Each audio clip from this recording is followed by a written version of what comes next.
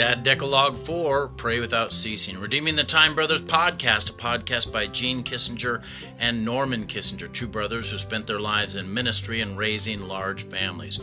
We are providing tools across multiple platforms to develop rapture-ready body of believers whom Christ will have no trouble recognizing when he comes back to snatch his own away. We'd like to turn your heart toward God every day, and so we provide these daily tools to strengthen your walk. We also want to leave a nightlight on for you. That nightlight is out of 1 Thessalonians chapter 5. It is in verse 17. It says, pray without ceasing. I'm going to be preaching in Filer at the Nazarene Church there on Sunday morning, and I'm going to be preaching out of 1 Thessalonians chapter 5. It's a section of the Bible that looks a lot like a phone book. It's filled with kind of bullet point verses that are short and to the point, but they're powerful. Never mistake length of a sentence for the importance of the truth that is contained therein. Proverbs are pithy sayings in the Old Testament. They're short sentences with long meaning. And this is almost a proverbial concept in the New Testament where it says, pray without ceasing.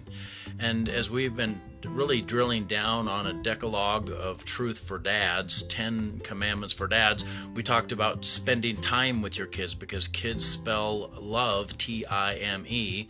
We talked about speaking love to your kids, making sure that they know you love them, not just that you're upset with them. We also talked about admonishing your children and bringing about discipline and correction into their life and using a balance concept, balancing discipline with love and firmness. Those are vital concepts. Today, though, we want to talk about a supernatural element. Sometimes in raising kids, it's not just a matter of technique or mechanism or even a balancing out of a schedule.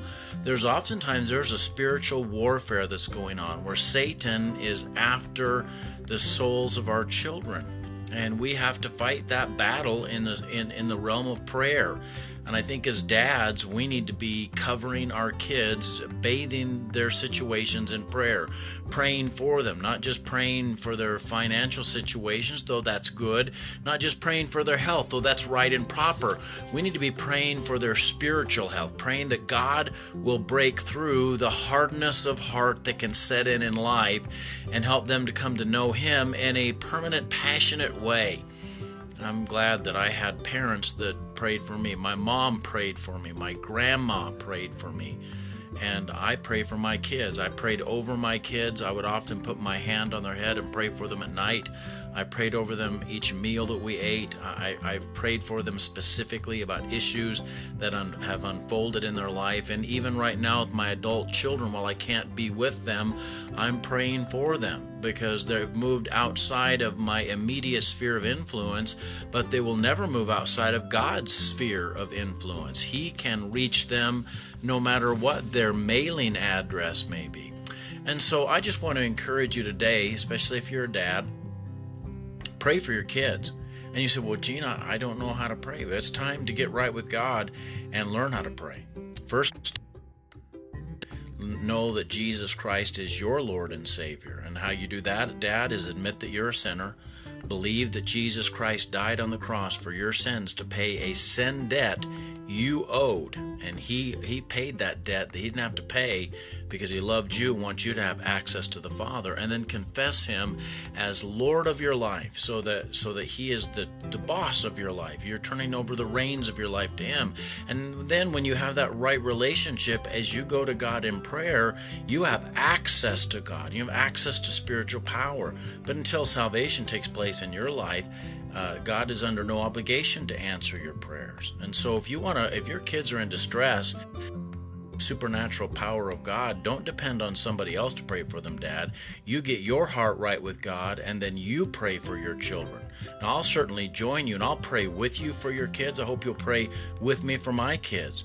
But you're the priest of your house. You are the spiritual head of your house, Dad, and you need to set that example. And they're going to typically do what they see you do. Now, that's not somehow some predestination that if you follow God, they're automatically going to follow God. In fact, often They'll have a time of running and maybe even rebellion in the interim, but over time, God typically brings them back into right relationship with Him. He certainly woos them into it, and if you've given them a good example, that's a powerful springboard to bring them into the kingdom of God and to allow them to have right direction for their lives. Could we just pray right now for your kids and for my kids?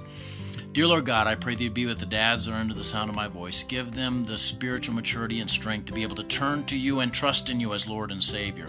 Allow them, God, to become the spiritual heads of their homes. Allow them, God, to live an exemplary life in front of their wives and children. Help them, God, to be the men of God that you called them to be. God, forgive us for allowing this world system to cause us to be lackluster in our walk with you. Allow us to be fervent, dynamic, blood-bought, powerful believers who are not ashamed of you, because your word says that if we're ashamed of you here, you'll be ashamed of us before the Father. And God, we're men and we need not to be ashamed. Help us, God, to be people that are standing strong in your kingdom. I just pray that you'd be with their children right now, God. Some of their children are running and going the wrong direction. God, our children are running and going the wrong direction. Help us, God. We're asking you to reach into their lives and turn them, keep them away from destructive things, keep them away from sinful things. Help them, God, to turn to you and trust in you. I pray that you just give them guidance every moment of every day. Give them a hedge of protection round about them. In Jesus' name, amen. Hey, God bless you. You have a good night.